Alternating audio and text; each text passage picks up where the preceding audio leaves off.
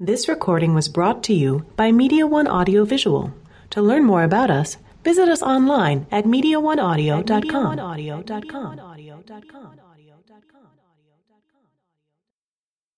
All right, I think we're about ready to kick off the 3:30.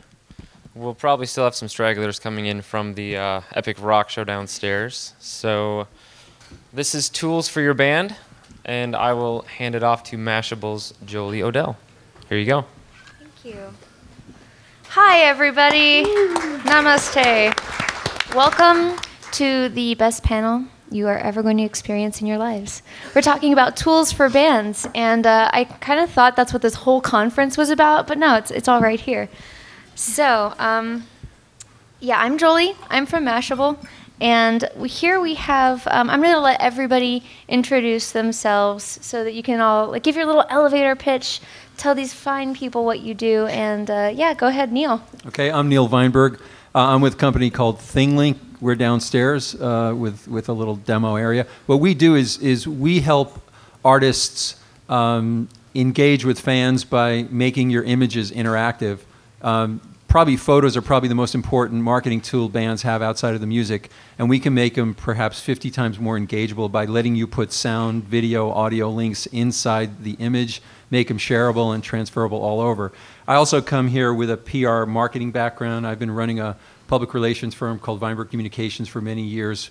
I helped launch the MP3 industry with mp3.com and eMusic and those kind of guys back in '98.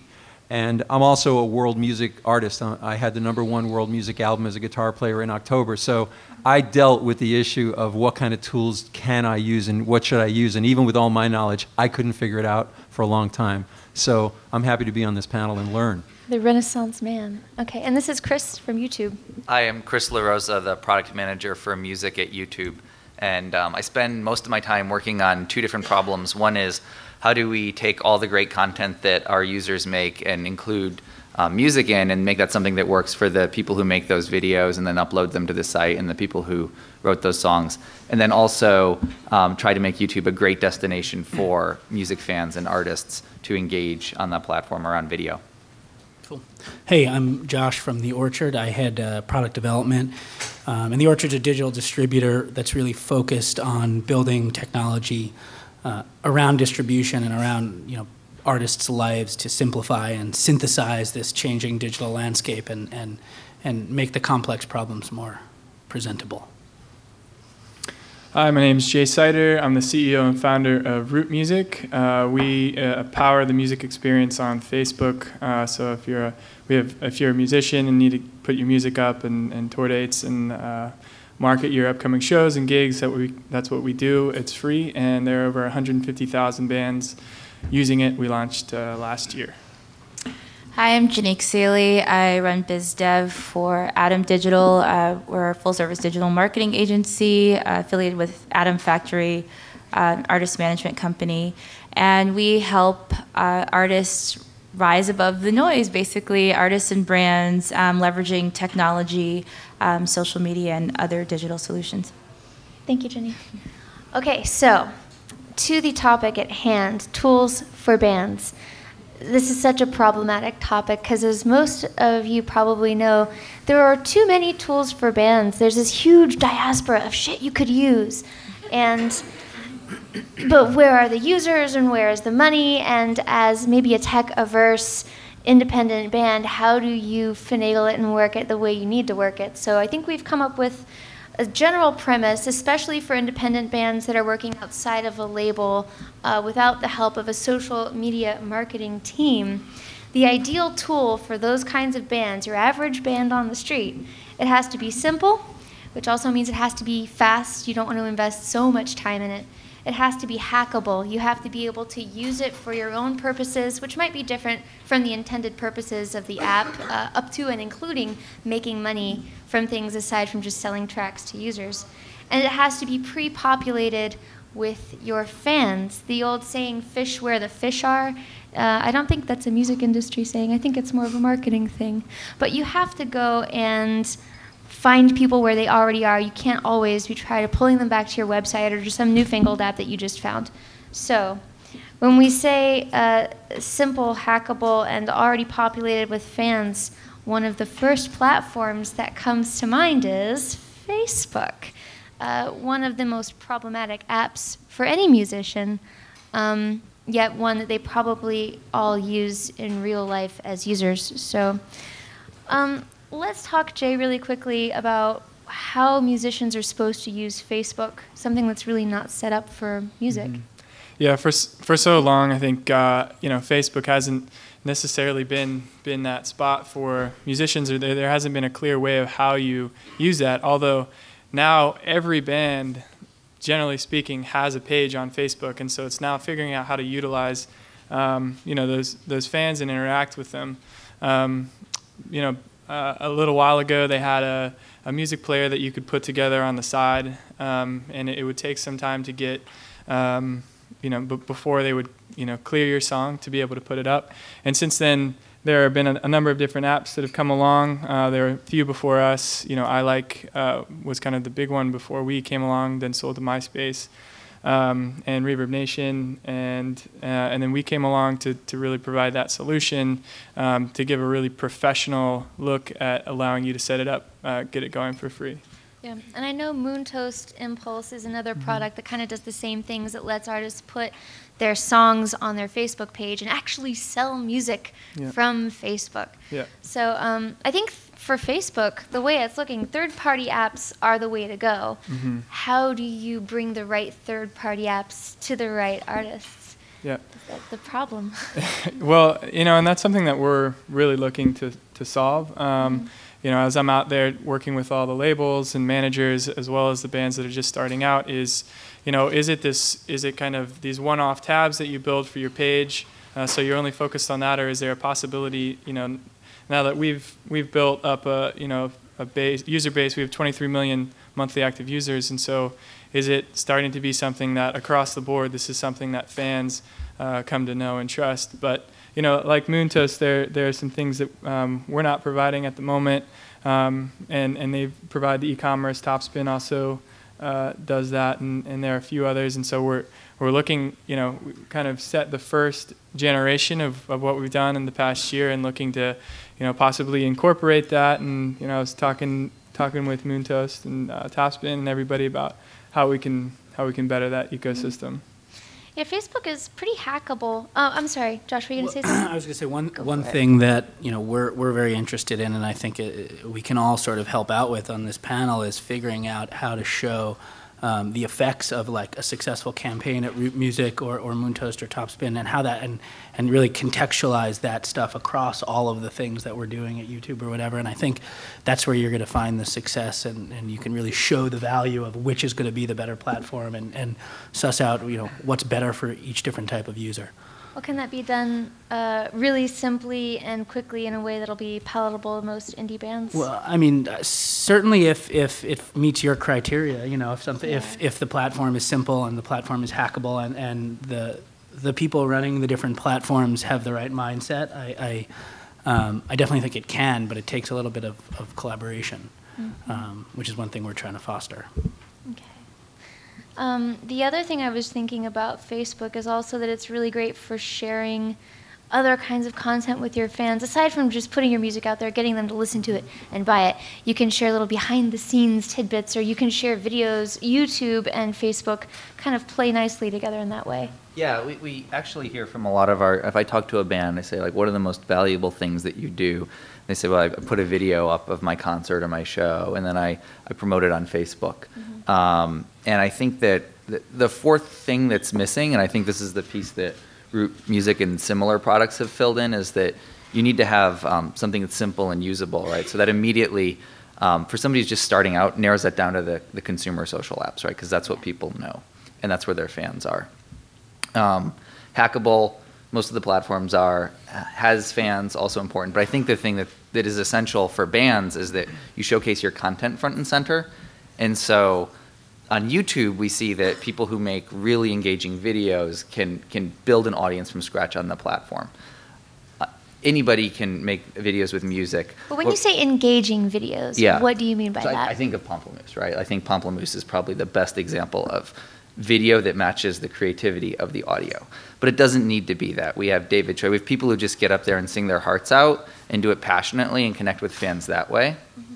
So I would say that's what I mean by engaging.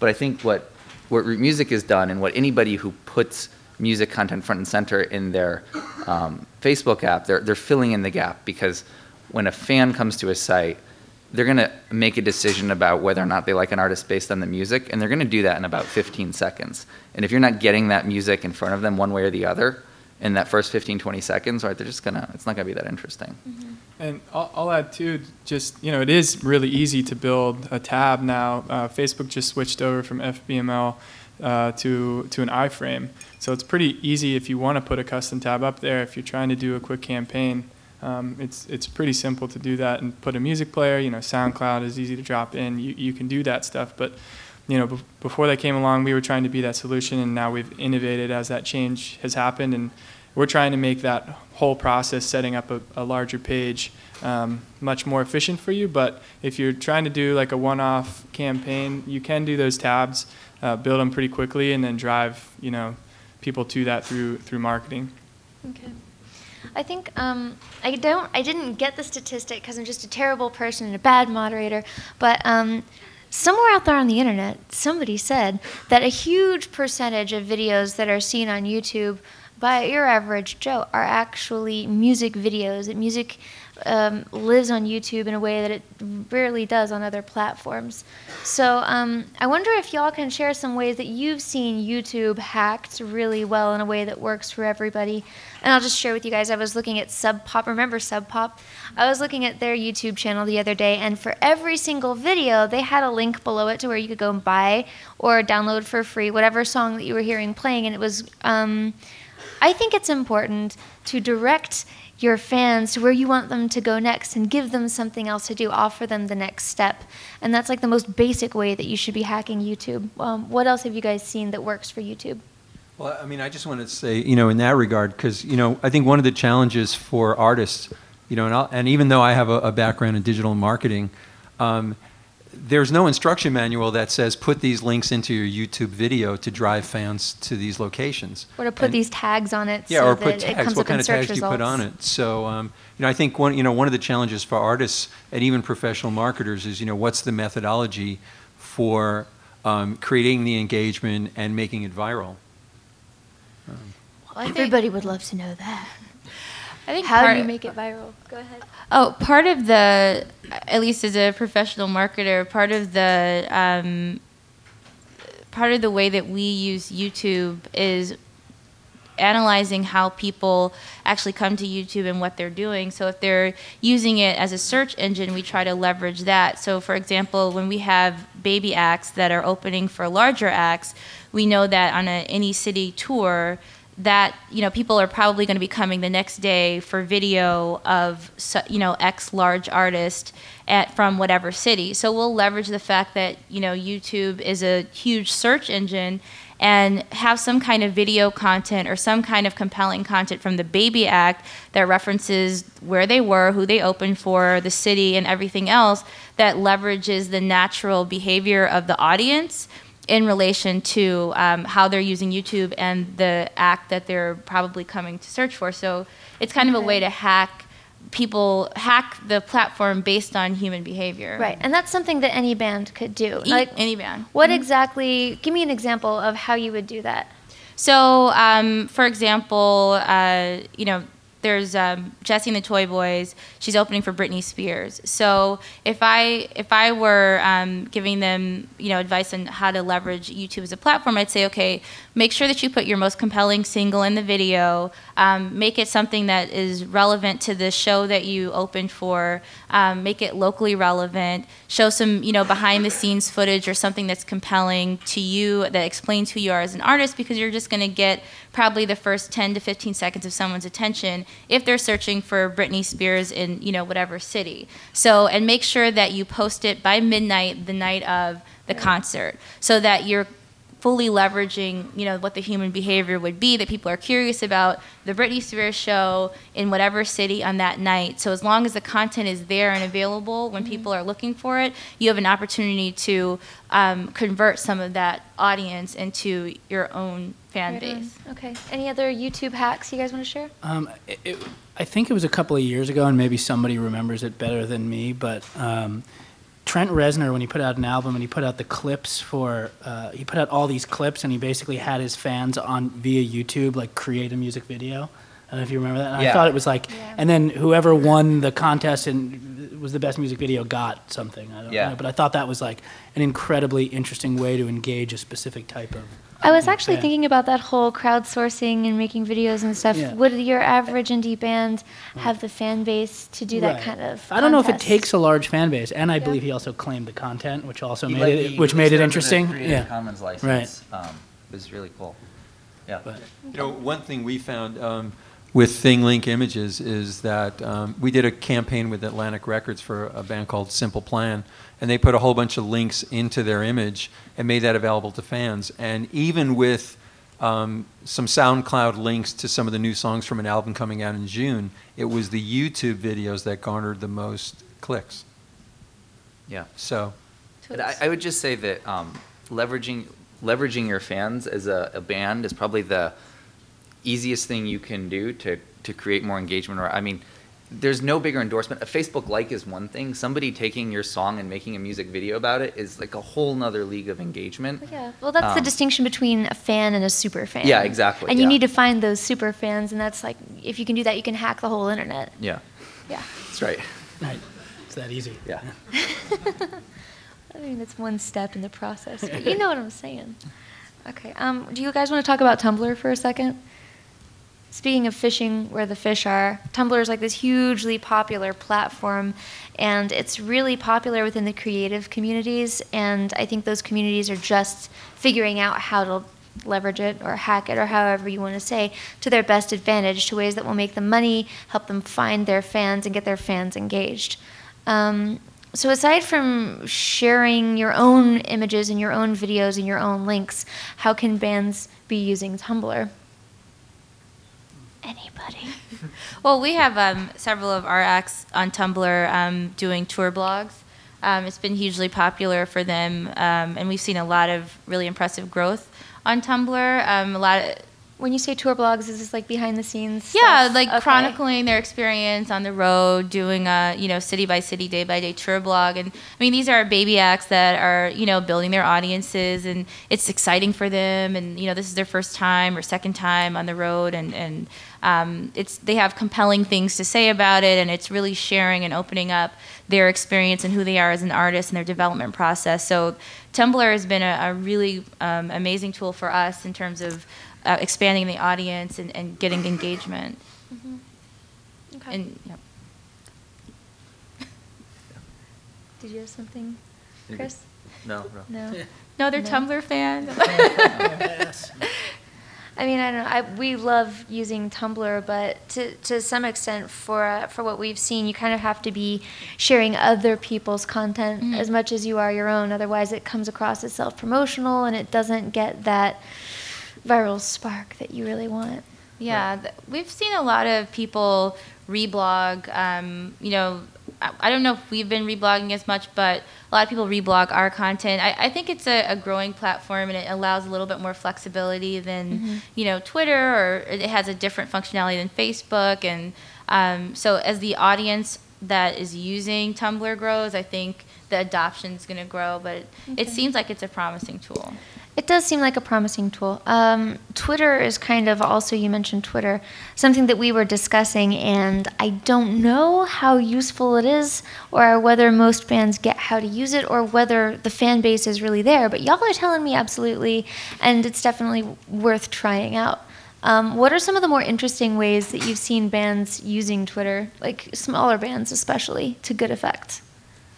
well, I'll answer that because I'm a small artist, comparatively speaking, with large artists. I've been tweeting lots of content, but using hashtags to try to find audiences around hashtags, either based on the style of the music or various interests. that would help me find an audience member close to mine.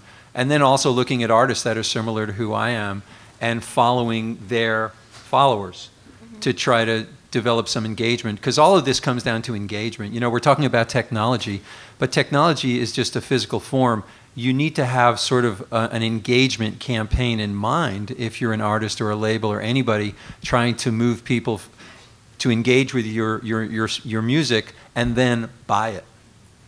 But if you don't get the engagement, you don't get the buy. So, you know, Twitter's a vehicle, Tumblr's a vehicle, you know, Root is a great way to enhance your Facebook page to get the engagement, to get the buy. Well, when we talk about engagement and stuff like that, I almost feel like we're getting beyond what's simple, because engagement is something you have to measure, and it's something you have to be almost manipulative with social media tools to get them to engage. And it's a far cry from the boots on the ground kind of marketing you might do if you're just going out and flyering Sunset Strip. But there is an analogy there. In some ways, it's exactly like going out and flyering Sunset Strip. I think the most important thing to remember about Twitter is it's about follower. It's about people that are following other folks. It's not necessarily just spewing out what is going on in your life. Give people a reason to follow you. So when they're kind of bored or whatever, they know that you're going to have something interesting posted. So it's not always about your release or hey this song or hey our show. It's also a lot of times I'll follow people that I'm interested in within different verticals, just to learn more from them, and I'll just check in and see what they've been talking about or whatever. And so I think as a local musician, as you're trying to up your followers and find that engagement, which leads to the sale, just remember how, why Twitter works. It's because people are really interested in following what you're specifically talking about, sort of in that vertical. So just put interesting content up there, get followers because of that, as well as putting information out about yourself. So I think that's a starting point. Well, do you think like Tumblr, Twitter is a good place for sharing behind the scenes information as well? Yeah, absolutely. It's you're on the road and you can throw it. Their mobile app's pretty simple to use. So as you're backstage, I think it's I've seen that be pretty productive for musicians. I also think it's important as like an artist or band. I mean, it sounds obvious, but like to be a user yourself. I mean, it's obvious with Twitter and Facebook, but all of these tools that you hear mentioned, I mean, you can't just expect to use Twitter like the right way the first time. Like you just have to consume it yourself and know what works for you and know what you like to see, and whether it's like reading other Tumblr pages or whatever it is, like just play around. I think it's so important. And then when you get to go and talk about your band, you know what you like to see and what worked with you, I think. Well, I mean, that goes back to what we were talking about in the green room with technological literacy. Getting bands to be tech literate, they have to be users, and where is that going to happen? And I think with Twitter, it's starting to happen because so many major acts are using Twitter. It's like kind of trickling down to a lot of people who would not normally be on the internet if they didn't absolutely have to. Yeah, I mean, I think Twitter is a great example, and it's somewhat of a simple one, and they've done it right. I think the larger challenge is for all of the other pieces of technology that have come up, and we were talking about it earlier, that in rooms like this, we're so far ahead and we're so in our heads as technologists and building great things and doing the next awesome thing, and oftentimes like we're too far ahead of who our ideal user is, and I think it's important for the developers or people to just think about like who are the types of users and build technology for them, on the other side as well. Yeah, that mythical single button tool that will do everything. Exactly. That's going to happen. At the end of the day, right? It's a failure of a tool builder, right? If it's not usable by somebody, right? It needs to be usable by the people that should be using it.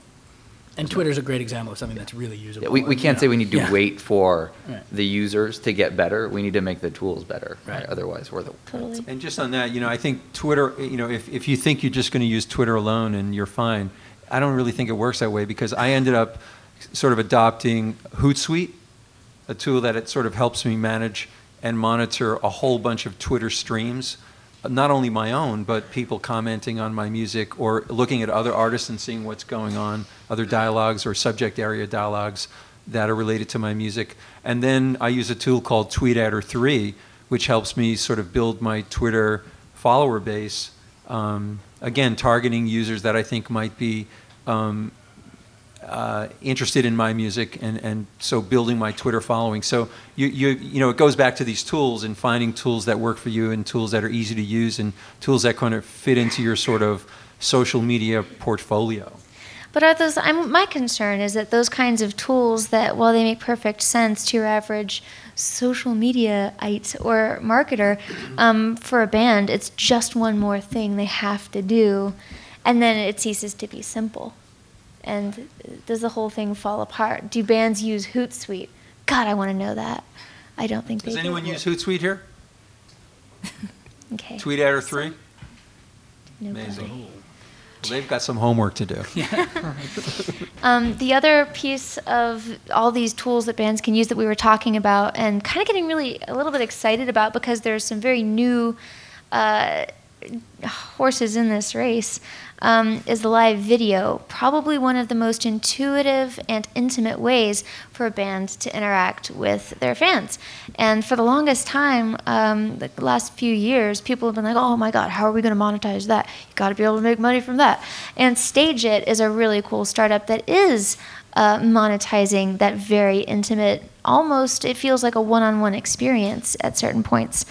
And StageIt, have they presented today? I don't know if you guys know what StageIt is, but they basically make it very simple for a band to charge admission, just like charging tickets for doing a webcam-based concert. It's wild stuff. And But their interface is really good. Yeah, and it's really it's, simple, and it makes sense to you immediately, and that's, you know, and it really makes important. money immediately as Right. well, which, you know, you got to have. The two things can gas happen for the band simultaneously. fan. Yeah. It's gorgeous. So, but there are also other live video platforms like Ustream, Justin.tv, and YouTube. Yeah. Yeah. So it's interesting. A couple years ago, we started working on live streaming, and we focused at the head, and we did giant events like U2, and most recently we did Coachella, and the engagement numbers around those are just phenomenal, right? I actually don't know them off the top of my head, but they beat everybody's expectations, right? And with each one, they beat our revised expectations based on the previous one. And there's also a lot of money flowing in from the advertiser side, where advertisers really want to sponsor these things and look at them as huge brand engagement opportunities. So we're very happy there. But then coming at it from the other side, we also recently opened up a self-service live platform to some of our independent partners. And so they've been live streaming as well. And actually, something I was particularly thought was really interesting was we took a group of, actually it wasn't us, a separate company took a group of artists that had been seeded on YouTube, had gained a really big YouTube following, but hadn't actually ever toured, and went around the country with them touring, selling ticket events. And we kicked it off with a live stream from the Mountain View headquarters. And it was really neat to see that these people who traditionally engage with video on demand getting up and performing live together and making really compelling show. And so we just launched that. We're playing around with it, see where it goes and where it pans out. But I do think, you know, the musicians want it and the fans want it, so that's the right thing to be building. Right on. I agree. And we were talking about one of the biggest disappointments in terms of tools that are simple and fishing where the fish are.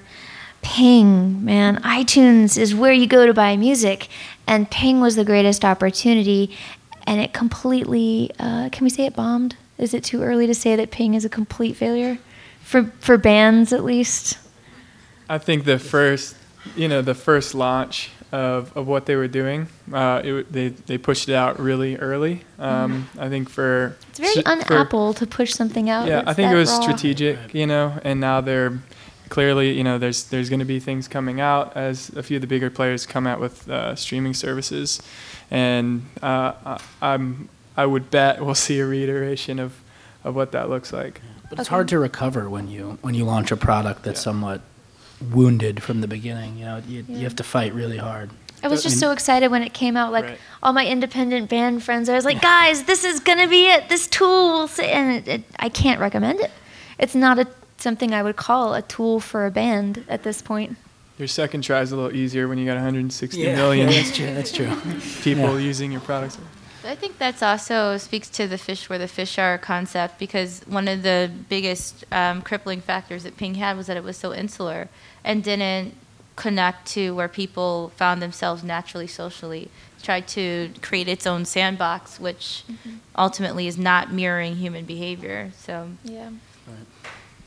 And I think that whole sandbox idea is something else. You can fish where the fish are. Yeah, or you can use apps that integrate really well with one another, like Facebook and YouTube. They're where the fish are, and they also integrate nicely with each other. Tools, like anything that is going to be a third-party app for Facebook is going to integrate well. Do you guys, off the top of your head, know of other ways for musicians to kind of dabble in maybe third-party apps, but that also really pull in well with where people are willing to be social? Such a bad sentence, but... I mean, I can jump in with ThingLink in a way, because we're turning your press images into a platform. So your image becomes a platform for links to YouTube, to Facebook, to your fan site, to your band site, to your Twitter spot, to anywhere you want to go, really. So and so the image is sort of like a wallet. It carries a lot of this information. It's shareable. It's transportable. People can take a code and publish the image in other places. So in a way, it sort of consolidates together all of your touch points. And that's a real challenge for artists, is you've got so many touch points out there. How do you consolidate them in a place where people can access them from one spot? And then how do you measure the effectiveness of the touch points? So that's something we do is, if you ThingLink your images, you can actually get a social dashboard with that, and you can take a look at how people are interacting with those touch points in the images, so that you can become sort of a digital marketer and make strategic decisions and say, you know what? My Facebook link didn't draw as much traffic as my YouTube link. Why was that so hot? Maybe I need to do more of that. I think the phrase we were using in the green room is, how do you manage the diaspora? Yeah. If you have all these little channels out here, how do you bring it all together into something that's actually usable? Yeah. And I think that's a pretty good example. And I've seen the dashboard, and it's fairly simple, which also we like.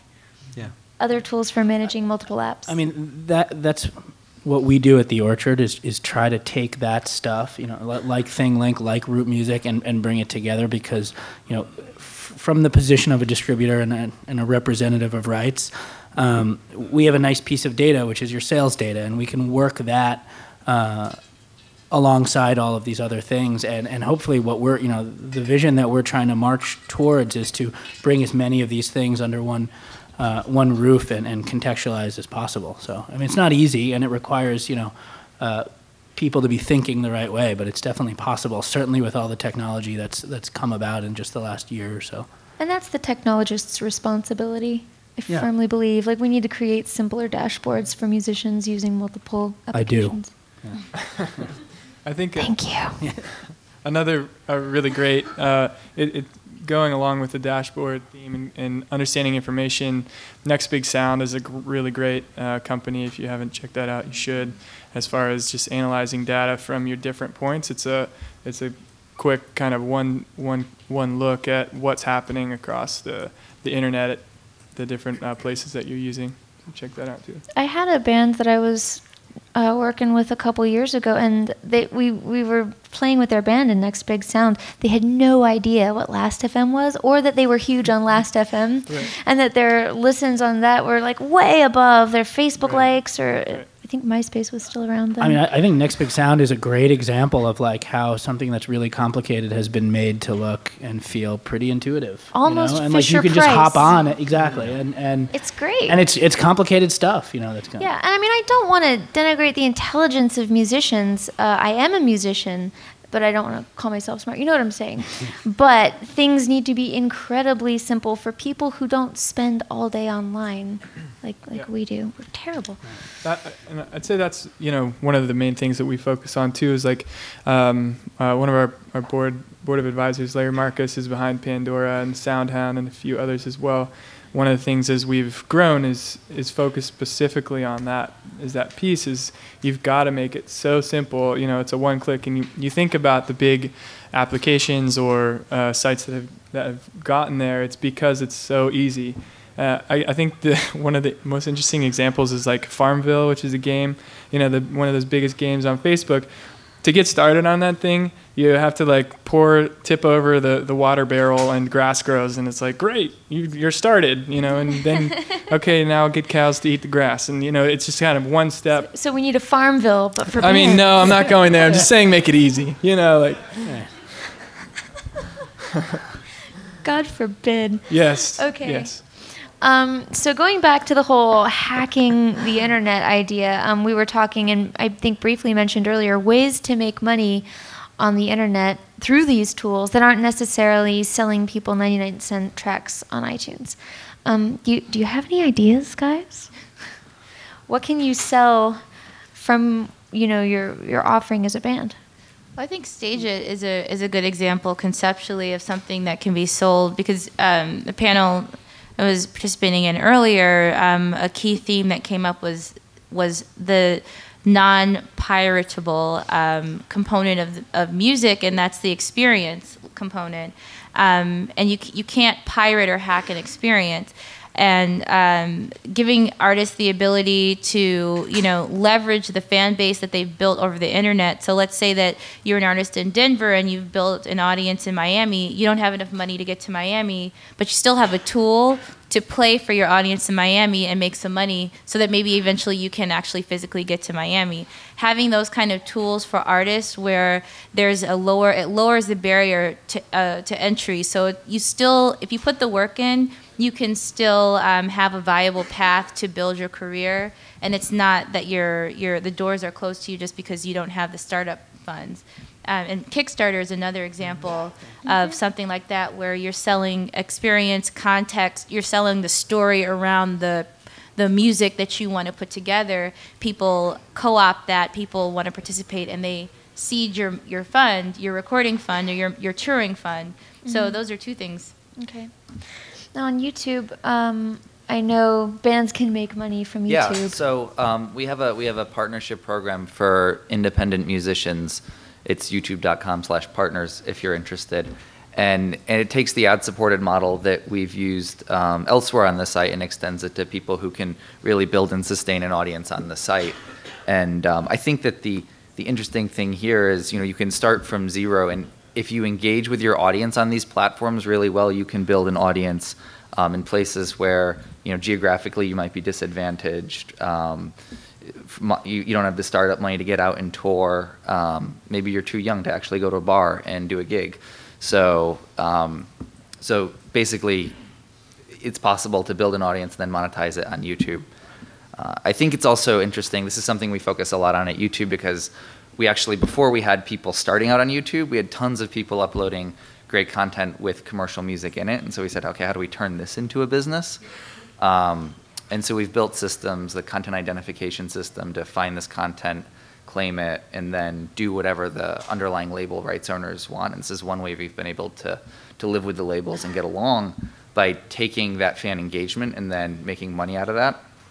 And so this week we're actually going to release a new chart on YouTube that takes views on premium music videos and then takes views on fan-produced videos. So a great example would have been Trent Reznor's project, right? So we would roll up all those views on the thousands of fan videos and use those to determine chart placement. So ultimately it's going to look a lot like a traditional top 40 chart, but some of the artists are getting big boosts because fans are making videos for it, and others don't have that kind of engagement, and they don't place as well for it. So, okay. So I think going forward we'll see more and more interesting things like this. These are new, right? But they're the future, right? If you can monetize that sort of fan engagement around content, which is what we're working on, I think it'll be interesting stuff. Okay. Anybody else want to tell people how to make money? I think, one of the more obvious ones is Topspin. They came out just recently at South by Southwest with their platform that opens it up that anybody can now use and try it out. And they've been kind of the leaders in that space for a bit now, and certainly innovating. So if you haven't checked that out, definitely take a look at that. They're widgets that you can put all across the web. Moontoast is doing similar things as well. Right on. Not exactly like super sexy, but Song Trust. I don't know if you guys know them. They've done a really good job at simplifying a complicated problem and like helping you collect your publishing royalties if you're just an independent artist, and they make it really simple and like to get that revenue stream off the ground, which you probably wouldn't think of until it's too late. You can just go there and sort of have a nice clean dashboard and manage those aspects. On that note, Sound Exchange is a really good one too. They're like millions and millions of dollars that haven't been claimed yet. So if you're an artist and you haven't registered your music to be licensed or to collect royalties from that, definitely check out Sound Exchange. They're amazing for that. Okay. I like all this because I said we were going to wrap up with, recommending tools for bands outside of Twitter and Facebook and YouTube and Tumblr. So, we can check that off. Yeah. Anybody else have tools they really want to recommend that most bands might not know about? I have a couple of companies that we've talked to at length. One is Bread. It's a link shortener application. I was talking to a manager once, and he said one of his biggest items of advice for a band was to pair up with other bands and to always roll with a crew. That way you help each other. And Bread kind of mirrors that activity in that you're able to share a slice of your life. You're able to promote something as part of your link shortening process. So it adds an extra layer, a social layer onto link shortening, and it's bre.ad. Also, SoundCloud has social features that I think a lot of people don't know about. I think they just use it as a way to post music. But they also have some really interesting social features that come along with, that are free, that you can use along with your membership or subscription to SoundCloud. For example, tweet to download, those kind of things that help you augment your social media bases alongside sharing your music. So those were two things that could be helpful. Super duper. And now we're going to open it up for Q&A, so please think of awesome questions. Yes, sir, in the hat. Yep, you guy. There is. It's You got the question. right there, All right. that young dude. My name is Wesley, and I have just two quick questions. Josh mentioned gathering everything and putting it under one roof, and I wanted to know who would own that roof. And number two is Christopher used Pomplamoose as an example, and I want to know how YouTube handles the publishing rights on that, because they used a lot of cover songs, and who gets paid, and is that all cleared? Thanks. Just on the first part, the way we think about it, it's not necessarily who would own that roof. It's more of who sort of builds it and manages it. There's most of the data, not all of it, but most of the data is out there, and it's just hard to collect. And it's it's not really owned. It's more of managed, presented. And in this case, I obviously envision the Orchard managing that, and also having the task of staying up to date and continually navigating what is the changing data streams and all of that stuff, and presenting it to you in such a way that makes sense. And if that's not the case, you can take your data elsewhere. It's not like it's not an owned thing necessarily. It's more of a presentation. I think too on that note, for the past 10 years we've been really trying to figure out what are the next steps and what's working, what's not working, and more and more we're kind of getting closer to what that can be, and we're seeing some of the bigger companies starting to work together to provide overall solutions. So I don't know where where that's headed, but I think we're getting much closer to having a cohesive play instead of all of these different apps happening. That new ones can grow and kind of get into what that is going to be, but I think we're getting closer and closer to what that looks like online. So getting there. On the question on publishing, we have actually a hybrid matrix of ways we do deals. So in other words, some of our partners, they'll bring the publishing rights. In some of our partnerships, we clear the publishing rights. Then we do deals with collecting societies, like 15 plus collecting societies around the world to take care of publishing rights. So the short answer is the practical answer is if you're a musician and you don't own your publishing rights, you should clear those before you put them on any platform. And I know Pomplamoose and Jack Conte, who's behind Pomplamoose as well, does that for every video that they put up. You could talk to them. I don't know what they did at the beginning. Generally speaking, it's difficult to put up any kind of a cover song on YouTube. Right. They have a program that catches it if it sounds like the popular song that you're trying to put up, generally. Okay. Let's hear from Joey. Is this on? My name is Joey. I think that most of the tools that everybody talks about are more effective if you use them a lot, obviously, which means that if you play 1 hour a day but you use these tools 6 hours a day, you'll be more successful than somebody who puts more effort into their music. And basically that means all the crap rises to the top. So what can companies do? What can companies that build these tools do to help better artists get more out of them than the crappier artists who just spend all day with the tools? So how do you keep people from gaming the system? Yeah, I think that I think spending like months on the road and help them be effective with these tools when they only have 20 minutes at the end of a long day to work on them versus the person who's in their garage making horrible music and blasting it all over. Yeah. Well, that's why we need better, simpler tools. I don't know if we can stop that, right? I mean, it's unfortunate, but what we can do is continually try and use our brains and think about making the tools way more efficient, and that as technology increases, you bring that stuff in and you sort of can it up, and so that what took you a long time before doesn't take you as much time. I mean, other than that, it's something that's debated, what's the responsibility of an artist now? It's a lot different than it was. You got to work harder in both areas, I think. I mean, and the other thing I would say is that there's different models for different musicians, right? Some musicians might want to be pop superstars. Some people are really ardent musicians that want to create new art and are very, very focused on that.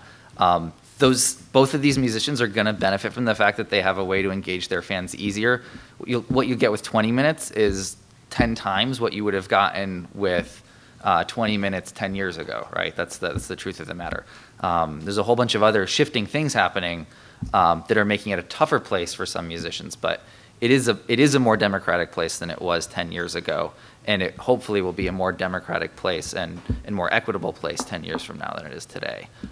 But I wouldn't deny that it's not an easy place to be. And one more thing I would add is that the lines aren't so marked. I mean, there's a little bit of blurring between, what you're doing online and what you're doing offline. So if you're spending hours and hours on the road and you're playing out to people every single night, all you have to do is shout your Twitter handle out from the stage or give your Facebook page, address, and you've captured that audience that not only was able to connect with you live, but you can continue that conversation without as much effort as someone that is just sitting in their garage, trying to reach people from afar. So it doesn't have to be a black and white, delineation between playing out live and aggregating an audience and sitting in your bedroom. You can merge the two worlds to your best advantage. Yeah, I'd like to just add to that I think there's a strategy session that an artist needs to have with somebody to figure out what do you do. And that there are experts. I mean, I look around the room. I know these two guys here are Michael Brandvold and Chris Butner. They really know a lot about digital media, social media, and all that. And I think it's definitely worth the while of every artist to sit down with whoever you might know that knows something about this to at least come up with a little bit of a blueprint for yourself that you can start to execute on in the beginning. So that at least you get the blueprint done. Because, when I put out my album, I spent a lot of money and a lot of time finishing my record, and when it was done, I went, Jesus, that is done. Thank you, God. And then I realized I have to market it. And I had no clue on how to market music. And even though I know a lot about PR and digital PR, I still had to kind of learn the music side of it. And I talked to a lot of people that I knew and then use whatever expertise. So I'd encourage every artist to find people you know and see if you can put some investment into working with some professional help to get yourself launched, to pick out the tools that make the most sense for you and get through the confusion that a lot of us face with the tools. Yeah. Play the starving artist card and make them do it for free. Give them a CD.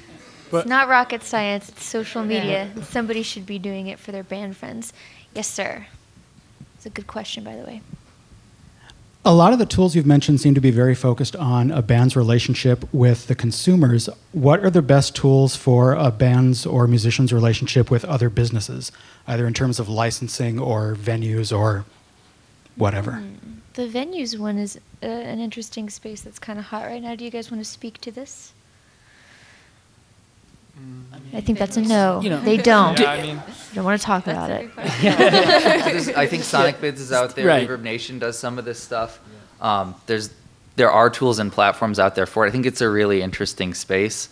I don't claim to be expert in them, but I knew Sonic Bids and Reverb Nation both do it. Yeah. It makes a lot of sense since it's how you gain fans in your market. I think it's going to continue to take some time to improve on that and work on those different platforms that have those connections to connect not only you musicians with venues but also musicians with each other. I think MySpace had the best opportunity there where they had everybody on and could have done some amazing algorithms and paired people up and put that together. But as technology gets more and more advanced and more organized and logical, those are the things I think we'll be seeing coming out in a big way. Okay. So nothing you'd specifically recommend for finding gigs right now? Well, Reverb Nation does have a gig finder application if you're sort of hosting your music on Reverb Nation. They do have a lot of interesting tools there because I use it and I find it to be valuable.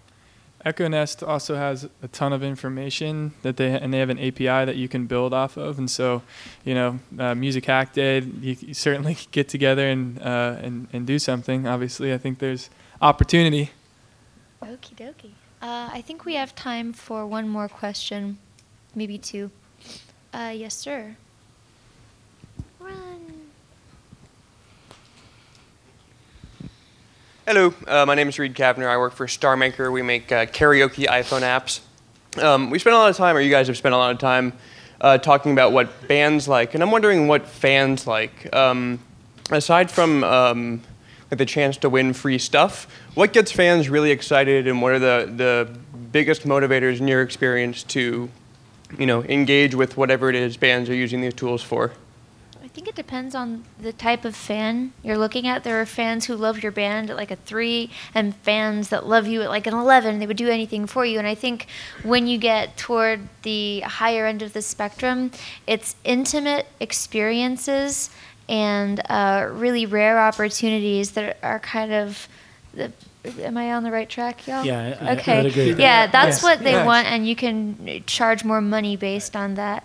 As for what the masses want, I think cool content is up there. Cool videos, interesting photos, behind-the-scenes stuff. And I think intimacy is something that we can give fans that they really want that wasn't possible previously. I think what's become really clear as we've looked and worked with a lot of different folks is that fans want to know what they're going to get when they land on that page. You see musicians' websites, across the board, and some, just are a big piece of artwork in front of it. Some have the music player right there. Some have different pieces of information. And so if you're building something that's going to scale, make sure it's something that first folks know where to find those pieces of information, and then give a space, designate a space where you can allow, an individual artist to elaborate on what they're trying to push at that time. But again, focusing on simplicity, making sure it's, understand your users. In most cases, you should be able to define what people are coming to your specific platform for into 4 different categories, what those 4 main things are. And then, present those, and then if you're going to add or present other things, let those things be things that you can click on and extend if you're that fringe user for those outside of those 4 main points. And just be aware that like we said, different fans want different things, and just to, break that out and know that, know what it is and go for it. Create something for fans all along that spectrum, and yeah, I think that's the best way to collect the most money. Okay, and I think this might be our last question. So sad. Hi, Chris Rigatuso, Skyfall Consulting Group. One of the big success stories in social media is contests, right? Because contests allow people to invest a little bit of time in hopes of winning something like a lotto, not knowing what the odds are, but it's not a big investment. So the question to all of you guys is there contest functionality built into your song platforms, either for bands or for labels or for brands like Ford or BMW that may want to actually host a song contest and be part of the curating or selection process? When you say song contest, do you mean? Artists who own the material. I realize that could be a thorny issue, but people submitting songs or tracks, whatever. To brands in a contest? To Root Music or to SoundCloud or to any infrastructure player that handles MP3 files.